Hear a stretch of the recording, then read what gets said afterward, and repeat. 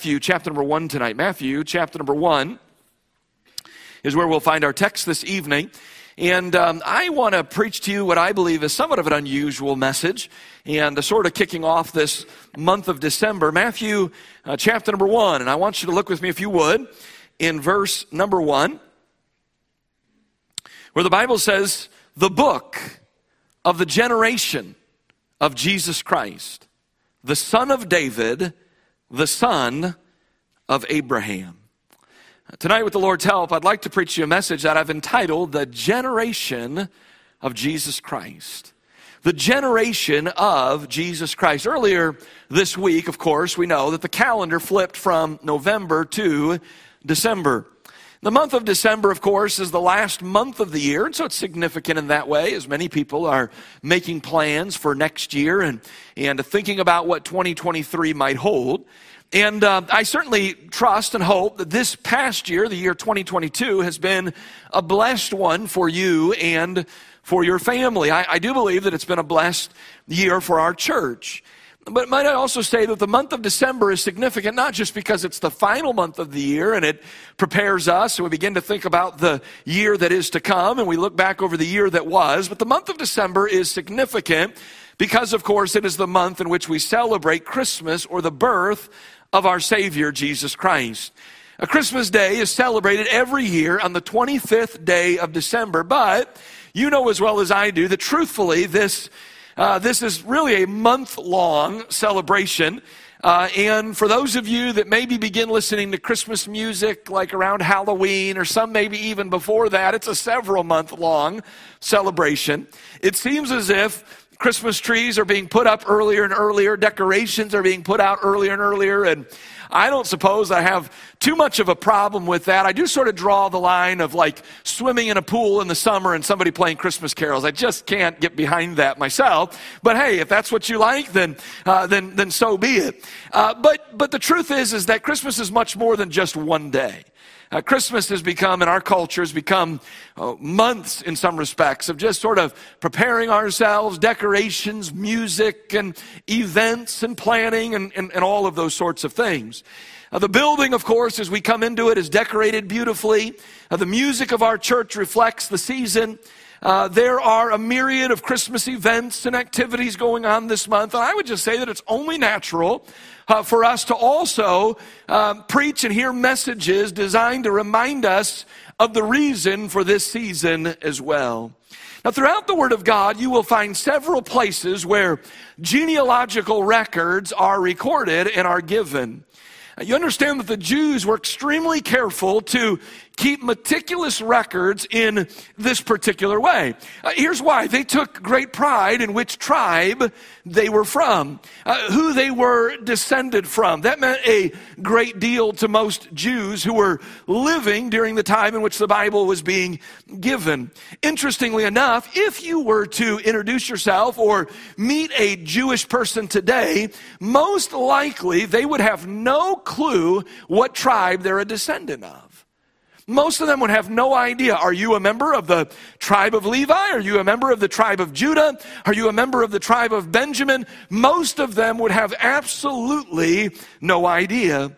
The reason for that, of course, was that around the time in which the Bible was being completed, the Jews were mostly dispersed because of their disobedience and because of their rebellion, and they were scattered throughout the world, and their homeland and their country really was decimated by various invasions and enemies and foreign influences, leaving their records in a state of disarray. And the truth of the matter is that most of them lost very little interest in trying to keep up with those sort of things. Most of them were just trying to survive, were just trying to make it in whatever land it was that they were living in. And so while most Jews living today have no clue, they have no idea what tribe they're from, can I say it is not necessary for us in most cases to know who hails from which tribe today. It really doesn't make a huge difference in the overall scheme of things. But I do want to present to you, and I want to try to build a case that there is one Jew that it is vital we know which tribe he is from and who he is descended from. That's vitally important. You see, Christ was promised to be the son of Abraham and the son of David. And Matthew, as he is writing his gospel, he begins this gospel by saying, listen, I want you to know something. I want you to know, listen, you can doubt a lot of things about who Jesus was and whether or not he was truly the Messiah. But I want you to know something. It is clear that he measures up in this realm. He is the son of Abraham and he is the son of David. Christ, the son of Abraham. Well, where does the Bible promise that's going to be the case? Well, in Genesis chapter 12 and verse number 3, God, in his initial promise to Abraham, he says, and I will bless them that bless thee, and curse him that curseth thee. And in thee shall all families of the earth be blessed. Now you say, well, where does the promise that Christ would be the son of Abraham fit into there? Well, I think you take that last phrase of that verse and you extrapolate that out of that verse and you'd say, the truth is that the reason why Abraham is a blessing to me, the reason why Abraham is a blessing to you has really nothing to do with Abraham himself, but it has everything to do with the seed of Abraham. You see, who came from Abraham's line? Jesus came from Abraham's line. And while Abraham makes a little bit of difference in our lives as we read his story and as we follow his example of faith, the one who really makes a difference in our lives that came from Abraham is Jesus Christ. So in Genesis 12 and verse number 3, I think we can, with reality, say that this is a promise speaking that, listen, Jesus is going to be your son, and from you, really from him, shall every family of the earth be blessed. Now, Genesis 22 and verse number 18. The Bible says, and in thy seed shall all the nations of the earth be blessed, because thou hast obeyed my voice. Now notice that word seed, because the Apostle Paul is going to address that in the book of Galatians.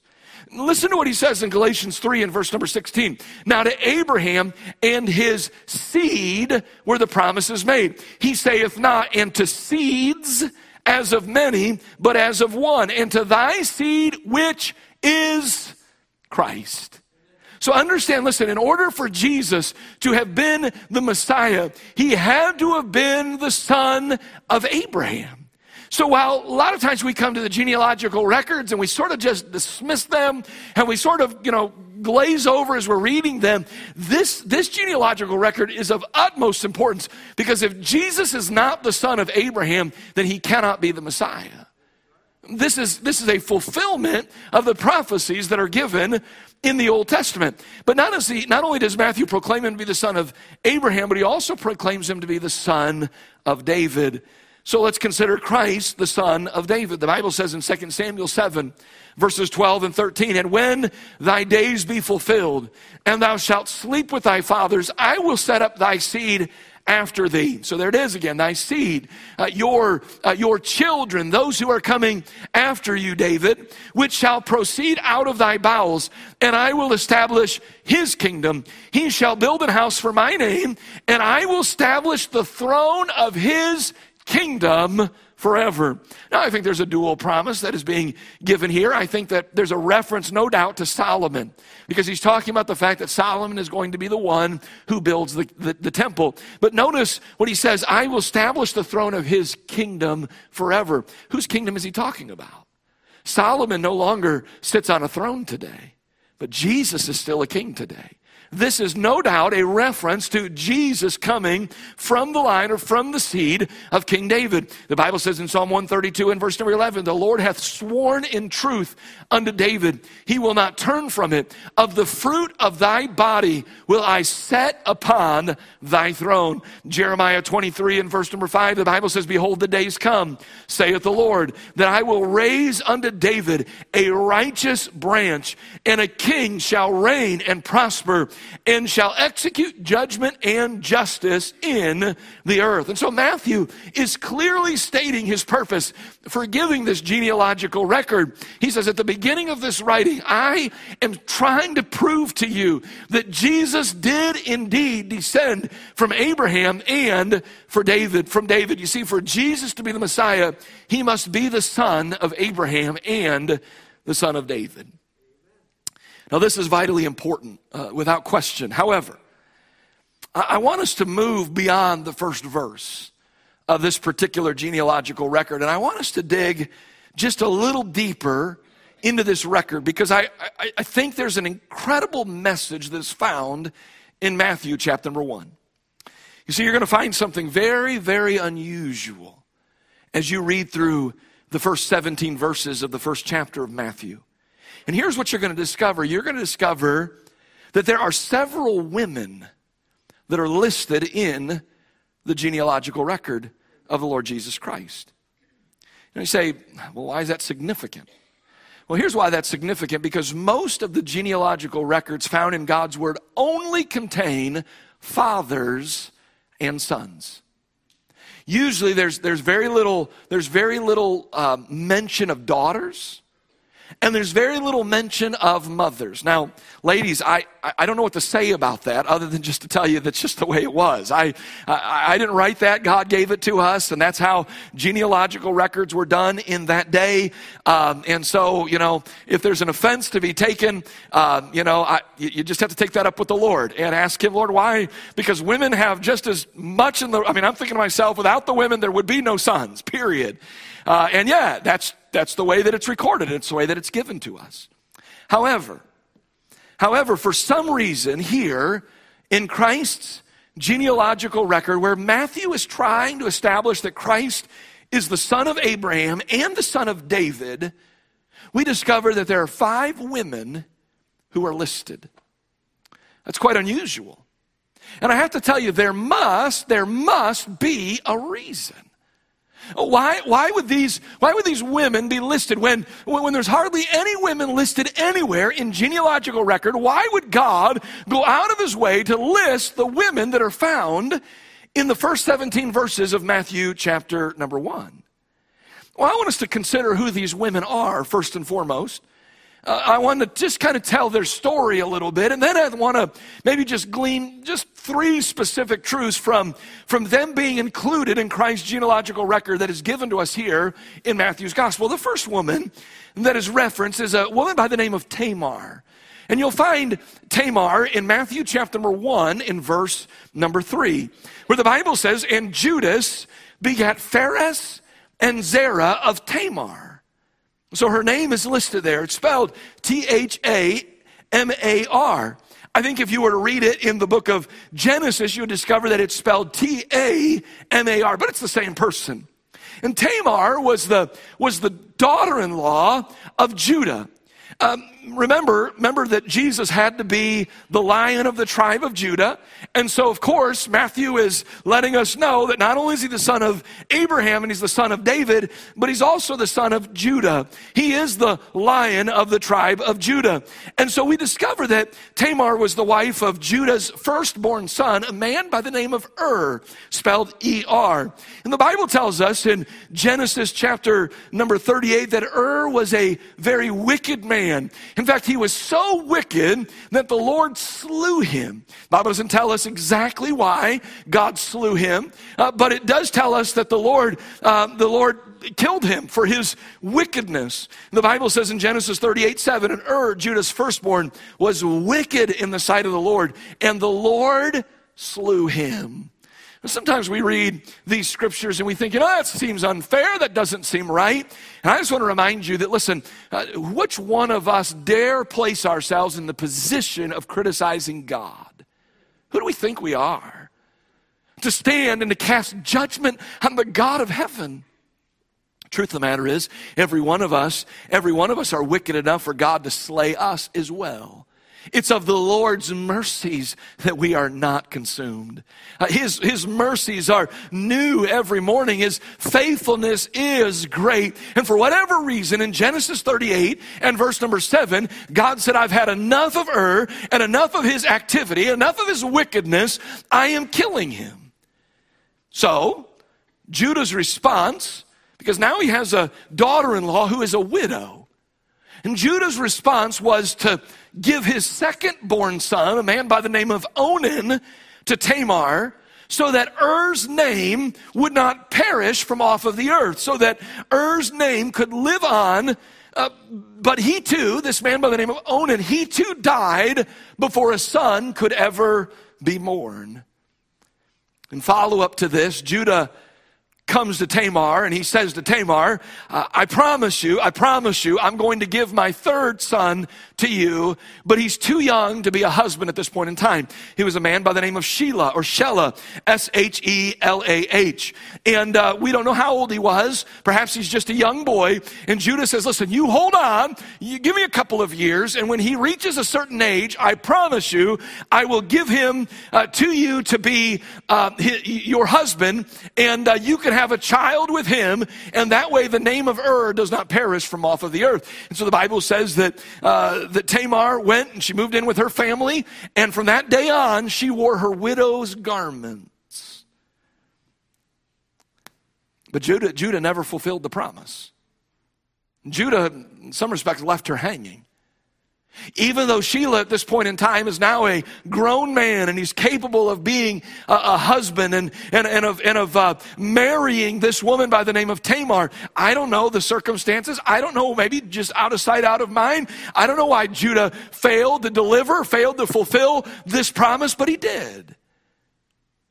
One day Tamar learned that her father-in-law Judah was going to a town called Timnath. You can read all of this in Genesis 38. I'll be honest with you, it's somewhat of a disturbing story, which makes its inclusion here in Matthew chapter 1 all the more fascinating. She learns that Judah's going to Timnath. He's going to shear his sheep there. And so here's what Tamar did. She laid aside her widow's garments, and she disguised herself with a veil. She sat by the side of the road, and it led Judah to see her. She had the veil. He did not know who she was. And it led him to think that she was a prostitute, that she was a harlot. And the Bible says that he went in unto her and that he had a relationship with her. He sinned morally with this woman by the name of Tamar, never knowing that this woman was his own daughter-in-law. It's there, Genesis 38.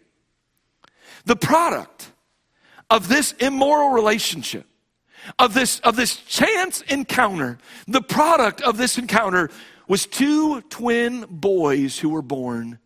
Their names are found in Genesis 38, but they're also found here in Matthew 1 and verse number 3. Their names are Pharez and Zerah. In my notes, I've highlighted the name Pharez because he is the one through which Jesus Christ would eventually come.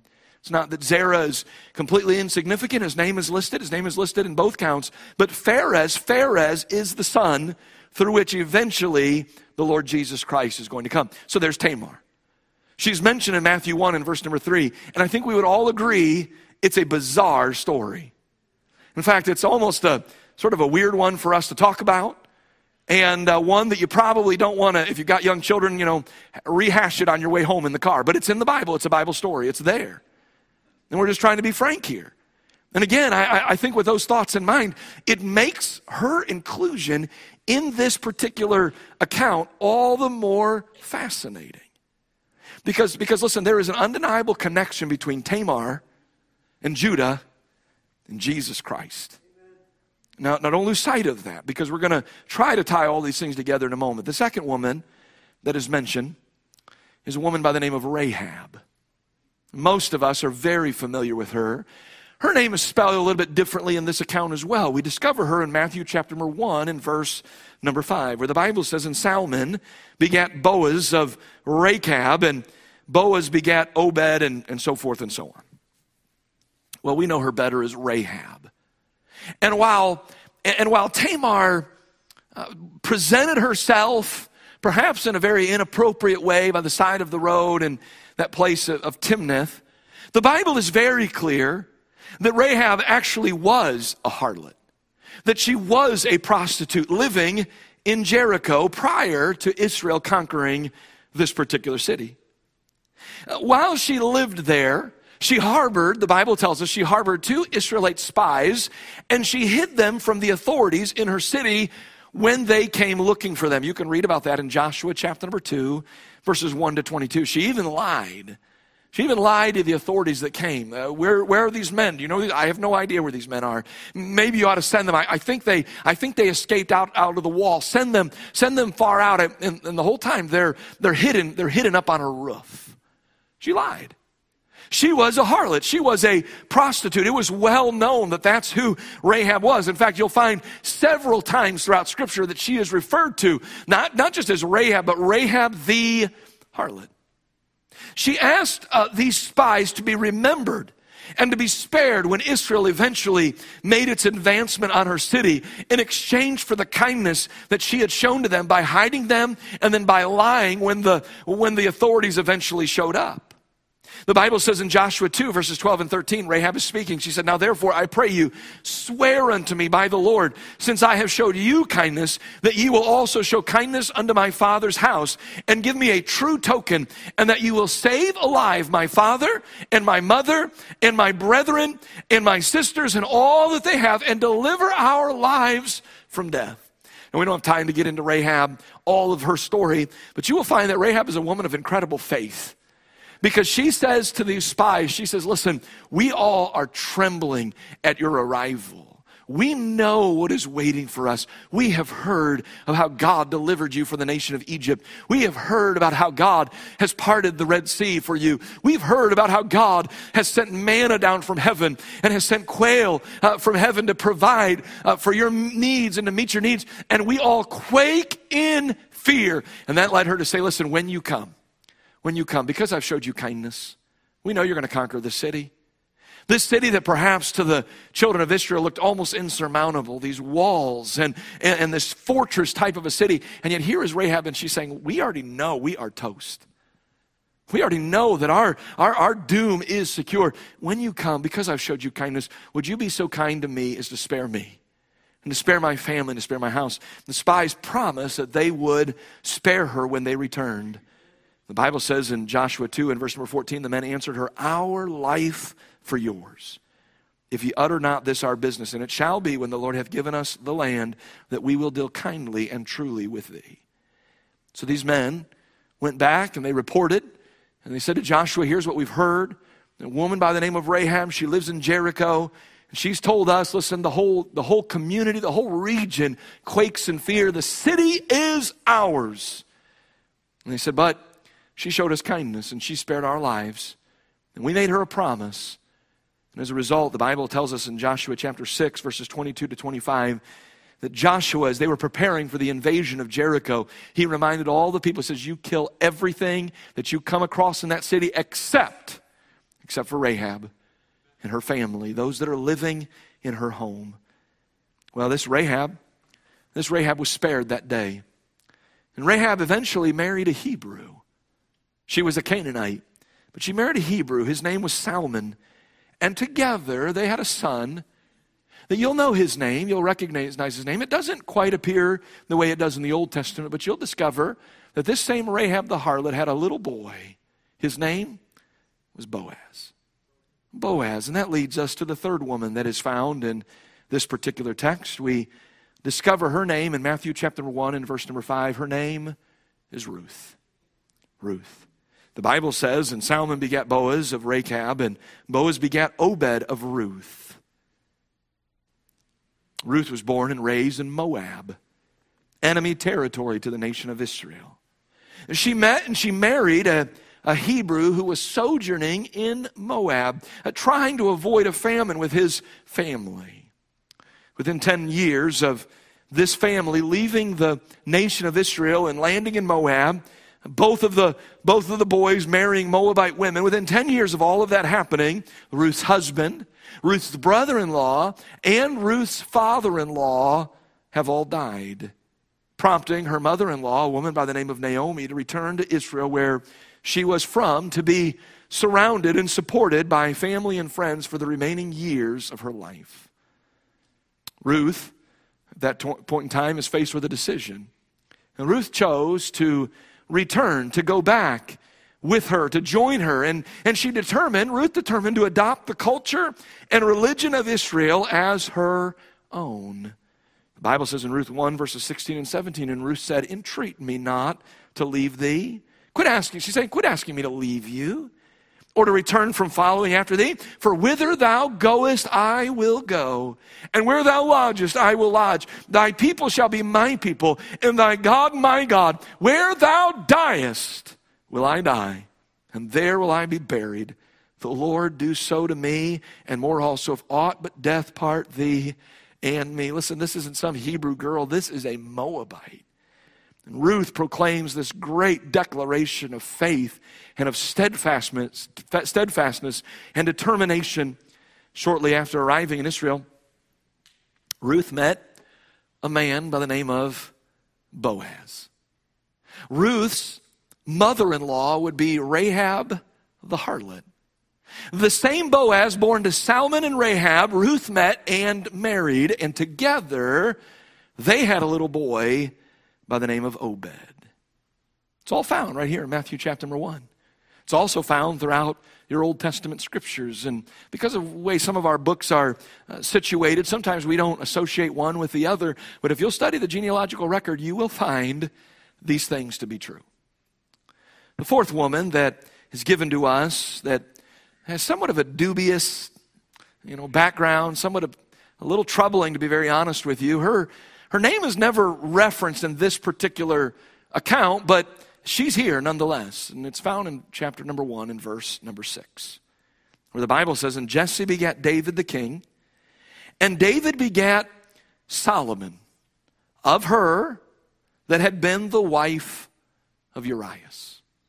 The fourth woman listed in the genealogical record of the Lord Jesus Christ, her name is discovered like this: her that had been the wife of Urias. Once again, Urias is spelled a little bit differently than we understand it to be spelled, at least in the Old Testament. And of course, some of this is because Matthew is more than likely writing in the Greek language, and the Old Testament is given to us in Hebrew, and so there's a little bit of a difference there. But we know this woman more commonly as Bathsheba. Bathsheba was married to Uriah, or in this case Urias, when he was called away to battle to fight for Israel. While he was away, she participated in an extramarital affair with the king of Israel, a man by the name of David.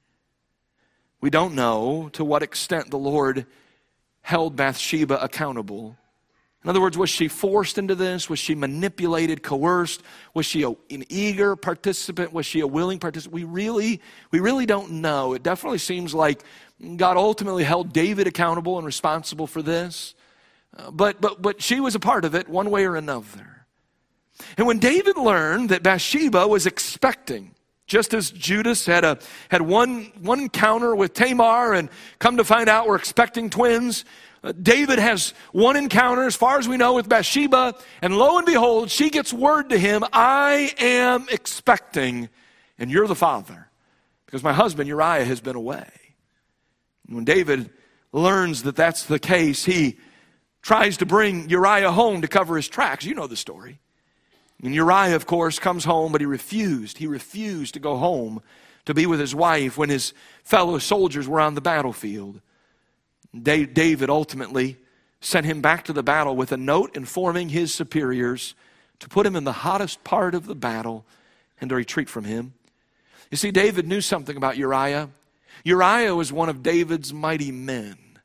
There are 40 men that are listed in the Old Testament as some of David's mighty men. And David knew the character and the integrity of Uriah. And he knew that if Uriah was in the hottest part of the battle, there would be no way that he would retreat. And so David thought, what's the quickest way to be done with Uriah would be for the other men to retreat and leave Uriah there all alone. Uriah carried that death warrant, that death notice with him, never seemed to open it, delivered it to his superior, and within a few days, Uriah was killed. The child that was conceived between David and Bathsheba died, but they eventually would marry, and they would have other children, one of those children being named Solomon, who is identified here. The final woman that is found in this genealogical record is a woman by the name of Mary. We find her in Matthew 1 and verse number 16. "And Jacob begat Joseph, the husband of Mary, of whom was born Jesus, who is called Christ." Mary, of course, was a young virgin who was espoused to be Joseph's wife when an angel visited her and told her she was going to have a son. But not just any son. No, the Lord had chosen her to carry the Son of God, the Messiah. This child would not be conceived normally as a product of a man and a woman coming together. No, this child would be conceived of the Holy Ghost. The Bible says in Luke 1, 34 and 35, then said Mary unto the angel, how shall this be, seeing I know not a man?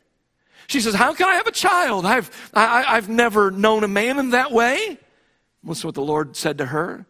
The angel answered and said to her, the Holy Ghost shall come upon thee, and the power of the highest shall overshadow thee. Therefore also that holy thing which shall be born of thee shall be called the Son of God. Mary's background is relatively obscure and unknown. We know very, very little about her prior to the Holy Ghost coming upon her.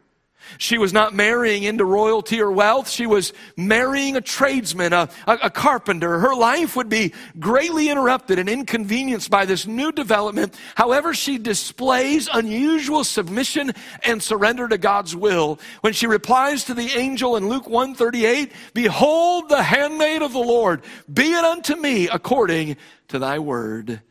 And the angel departed from her. Now, I suppose this is a sufficient explanation of who these women are. We've tried to highlight their stories as quickly as we possibly can. And I want to conclude tonight by asking this question. Are there some spiritual truths that can be gleaned from their inclusion in this list? In other words, what do you suppose God is trying to tell us?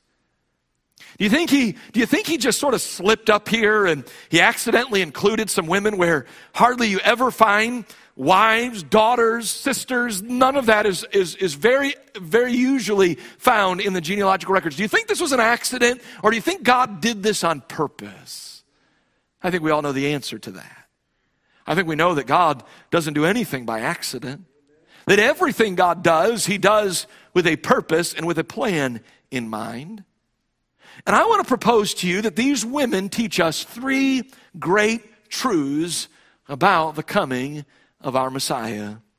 The first great truth that I want to present to you is this, and I'll hurry through this. Number one, I want to say this. The first great truth is this: Christ came to save all men. Christ came to save all men and, of course, women. You see, two of the women named were not of Hebrew lineage. It is possible that Bathsheba was also a foreigner because she was married to a man by the name of Uriah the Hittite. It's possible that Bathsheba might have been a Hittite as well. Rahab was a Canaanite, while Ruth was a Moabite. Yet according to God's divine plan, both of these women were grafted into the Hebrew race. More specifically, they became the vessel. They became the tool through which God would eventually give us the Messiah. These women, these Moabites, these Canaanites, potentially even this Hittite, all of them are adopted. They're grafted into the Hebrew faith and into the Hebrew culture and even into the Hebrew race in order to give us the Messiah. Well, I was born a Gentile. Can I say that Christ's blood was shed for me and for all men? And by believing on his name and trusting in his finished work, listen, I will never be a Hebrew physically, but listen, I became a Hebrew spiritually by faith in the Lord Jesus Christ. I want you to hold your place here, and I want you to go with me to Romans chapter number 2. I want you to see how important it is that every one of us become a Hebrew spiritually, that you be a Jew spiritually. Look with me, if you would, in Romans chapter number 2. Romans chapter number 2 in verse number 28, would you? The Apostle Paul is writing, and he says, for he is not a Jew, which is one outwardly. In other words, if there are identifying characteristics, as you see someone, and perhaps we in our culture and here on the east side of Cleveland, there's a number of Jewish communities, and many of them maybe could be identified because they wear the little thing on their heads. It's called a yarmulke. Perhaps maybe you've been in some very traditional Jewish settings, and you'll see that some of the men, they wear their sideburns sort of curled on the side, or maybe they wear some dangling strings that come around their waist, and you say, well, I can identify, I can tell that person is a Jew. Paul is saying, listen, it's not about being a Jew outwardly. It's not about wearing something on your head or shaving. The women, many of them shaving their head when they get married and wearing a wig for the rest of their life. Some of these things you may not even be aware of, but these are things that the Jews do. It's part of their culture. It's not about wearing the sideburns there on the side of your head or the little phalanges that come off of your waist. That doesn't matter. He is not a Jew, which is one outwardly. Neither is that circumcision, which is outward in the flesh. But he is a Jew, which is one inwardly. And circumcision is that of the heart in the spirit and not in the letter, whose praise is not of men but of God. You may have been born a Gentile. You can't change that. But I want you to know something. In order for you to have eternal life, you must be circumcised in your heart and in your spirit. You must become a Jew inwardly by belief and faith in the name of the Lord Jesus Christ. Go with me to Romans chapter 4, would you? And look in verse number 10. Romans chapter 4, you're just a chapter or two away. Look in verse number 10. How was it then reckoned?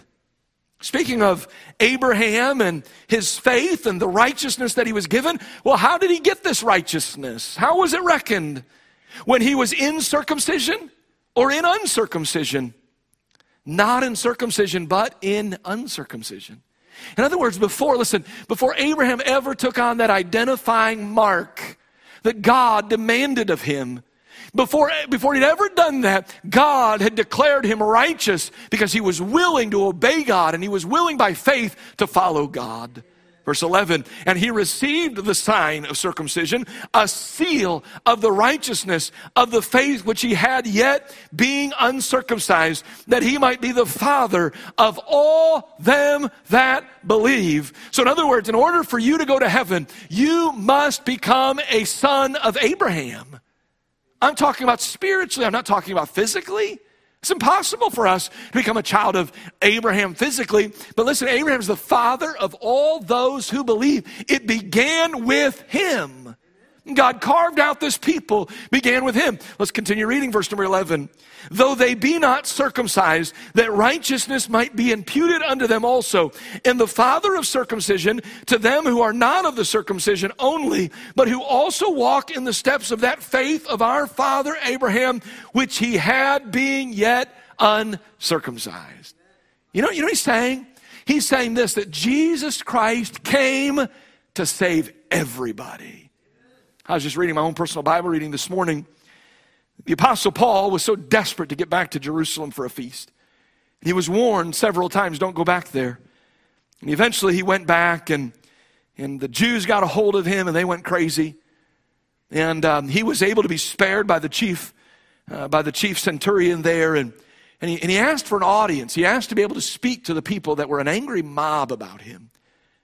And he stood and he began to give his testimony. It's found, I believe it's Acts chapter number 22. Just read it this morning. It's fascinating. He talks about the testimony that he gave and what happened in his life. And when he got to this line, he said that God sent me to the Gentiles. The crowd listened. They were quiet. They were interested in what he had to say. But when that Jewish mob heard Paul say that the God of heaven sent him to the Gentiles to proclaim the truth of the gospel, the Bible tells us that the crowd went nuts and they would no longer listen to what he had to say. Now listen, that may have been the spirit of the Jewish people during that point in time. But I want you to know something, that was never the spirit of God.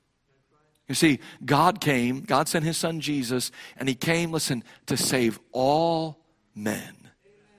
Moabites, Hittites, Canaanites, Americans, folks living in the Middle East, folks living in Africa, folks living in South America, all over the world. Christ came to save all men. You see, Jesus is not concerned with skin color.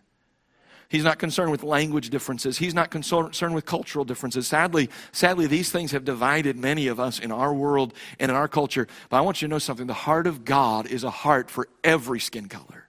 It is a heart for every language spoken. It is a heart for every culture and every race of people. You see, a spirit exists in our world preferring one race over another. That's nothing new.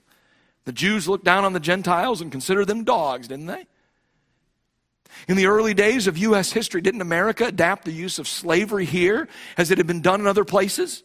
And here, black men were not considered as much of a human being as white men were. That was never in the eyes of God, but that was in the eyes of fallen, sinful men. It's not what God intended. It's not how God designed it. God has a heart for everyone.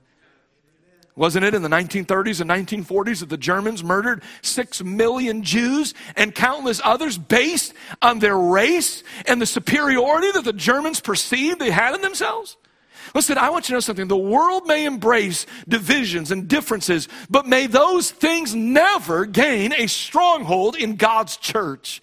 God forbid that we'd ever look down our nose at someone that doesn't look just like us, that doesn't live where we live, and that doesn't talk just like us, and maybe doesn't dress just like us. No, listen, Jesus Christ came to save all men, not just Jews, and not just me, and not just you.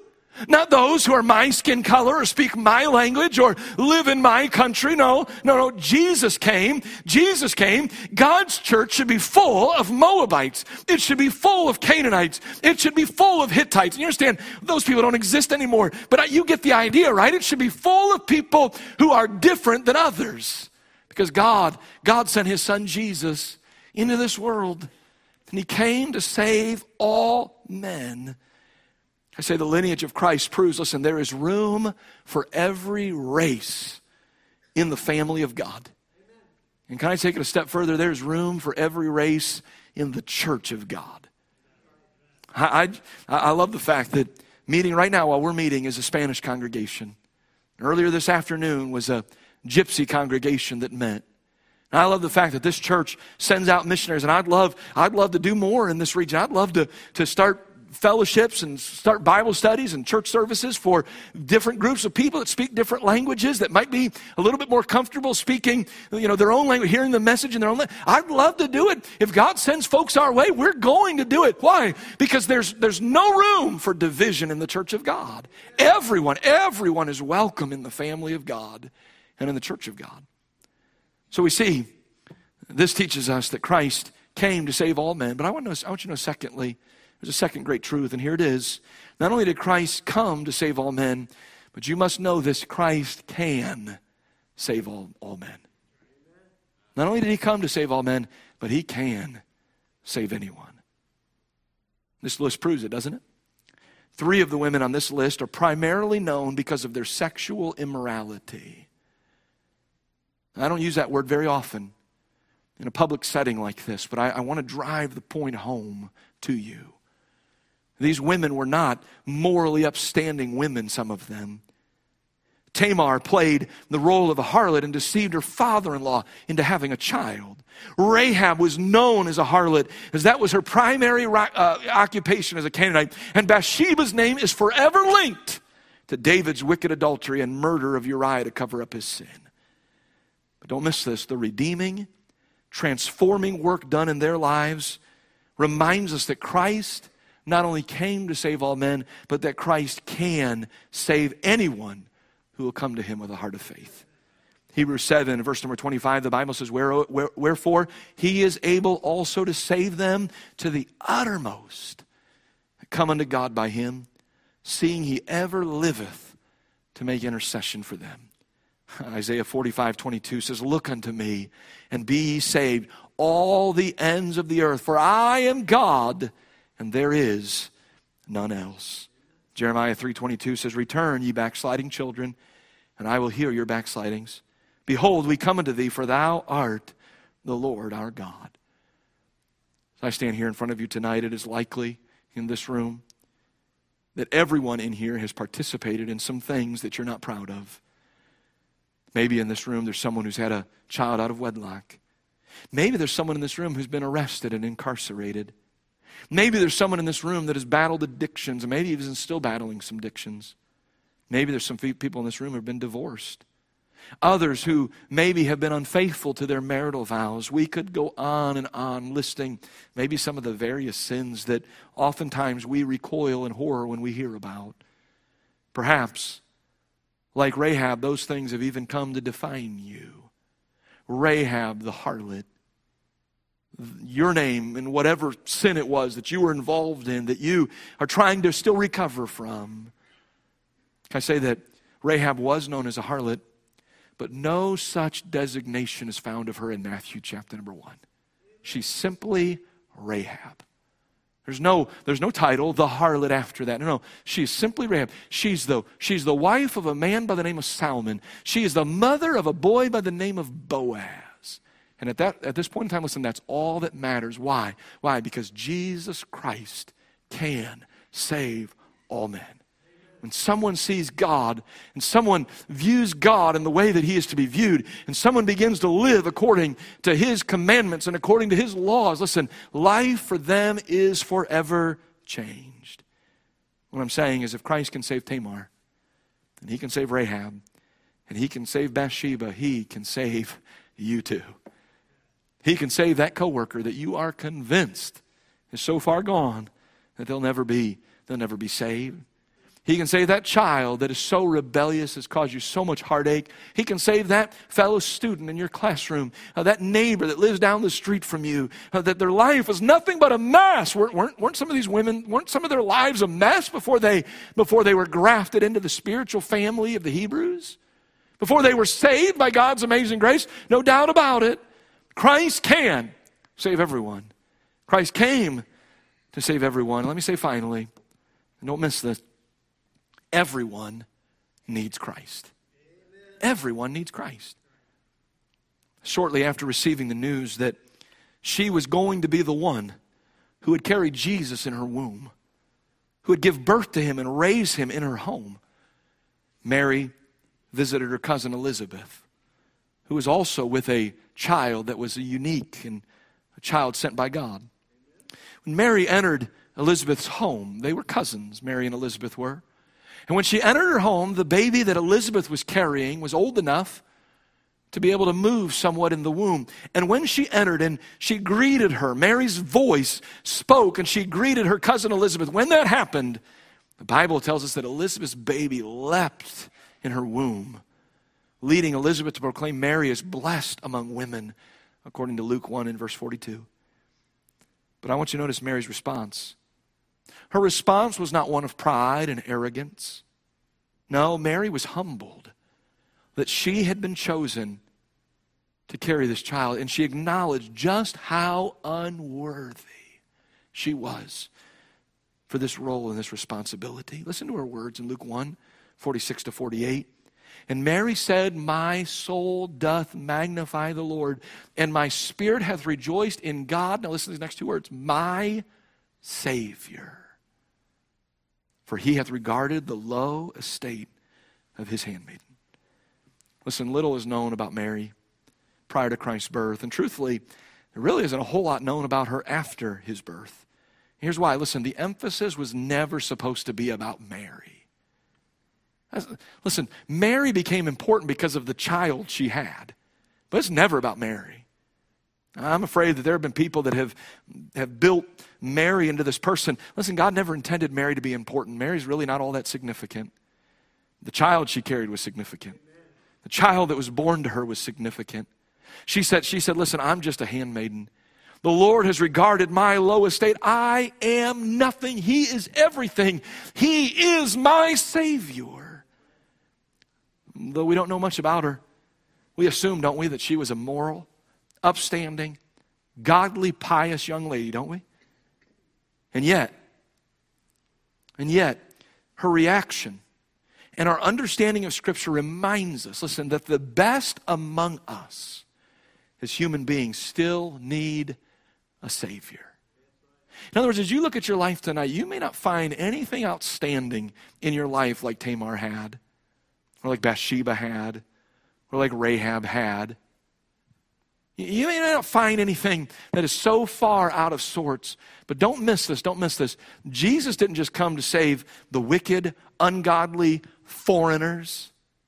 Jesus came to save perhaps maybe one of the most godly women that ever lived. A woman by the name of Mary. We assume she had to be really special for God to have chosen her to carry this child. And yet, from her own lips, she proclaims, my soul doth magnify the Lord and rejoice in God my Savior. The point is this: everybody needs a Savior. Everyone needs Christ. You may look at your life and you may think, well, I'm a pretty good person, I've got it all together. But Mary understood that Christ had come not just to save the Tamars and the Rahabs and the Bathshebas, but he also came to save people like her. That she too needed a Savior, reminding us that everyone needs Christ. Our heads are bowed and our eyes are closed for just a moment. The generation of Jesus Christ, it's given to us here in this text, and it's a beautiful thing. Absolutely beautiful. The redeeming work of God's grace is on full display here in this first chapter as we dig really deep and we consider these women and what made them unusual and what made them special and what made them who they were and what God did in their lives. And with our heads bowed and our eyes closed for just a moment, can we just be reminded as we enter into this Christmas season of why Jesus came? He came to save all men. No matter what skin color, no matter what language spoken, no matter what country they hail from, no matter what culture they identify with, Jesus came to save all men. Aren't you thankful for that? Aren't you thankful that he didn't just come to save the Jews? Oh, he came unto his own received him not. But God's plan all along wasn't for just the Jews to be saved. God had a heart for every man and every woman. And God used the Jews in a special way. In order to be saved, you must spiritually become a Jew. Not in a physical sense, but you must believe in the God of the Hebrew people. You must believe in the Messiah that he sent. You must identify with Father Abraham by having a similar faith to the faith that he had and that he exhibited. Jesus came to save all men. Is there someone that maybe you thought, I don't really want to witness to them? Maybe you've developed a spirit of division or, dare I say it, prejudice. Maybe a spirit of racism towards a group of people. Maybe you feel like they've offended you in some way or they've done something to someone you love. And as a result, there's a bitterness that has developed in your heart. Listen, that may be your spirit, but that's not the Spirit of Christ. He came to save all men. We learn he can save all men. Aren't you thankful for that? Aren't you thankful that there's no sin that you can commit? There's nothing that you could do that Christ would have to look at you and say, I can't forgive you for that. You've gone too far. No, listen, you and I, we abuse God's grace time and again. And yet, what does he do? He is faithful and he is just to forgive us and to cleanse us. And aren't you reminded of this truth that not only can he save everyone and did he come to save everyone, but that every one of us needs Christ? Is there someone here tonight, is it possible someone here tonight that have thought, I'm just going to sort of skate into God's kingdom because I'm a pretty good person and I don't do a whole lot of bad things?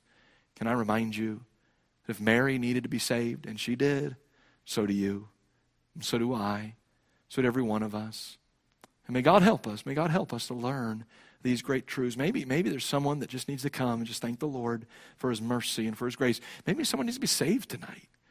You're here tonight and you've never repented of your sins. You've never been born again. You've never become you've never become a Hebrew. God has dealt with you very clearly. You may have some outward signs that identify you in that way, but you know that what matters is what's in the heart and what's in the spirit.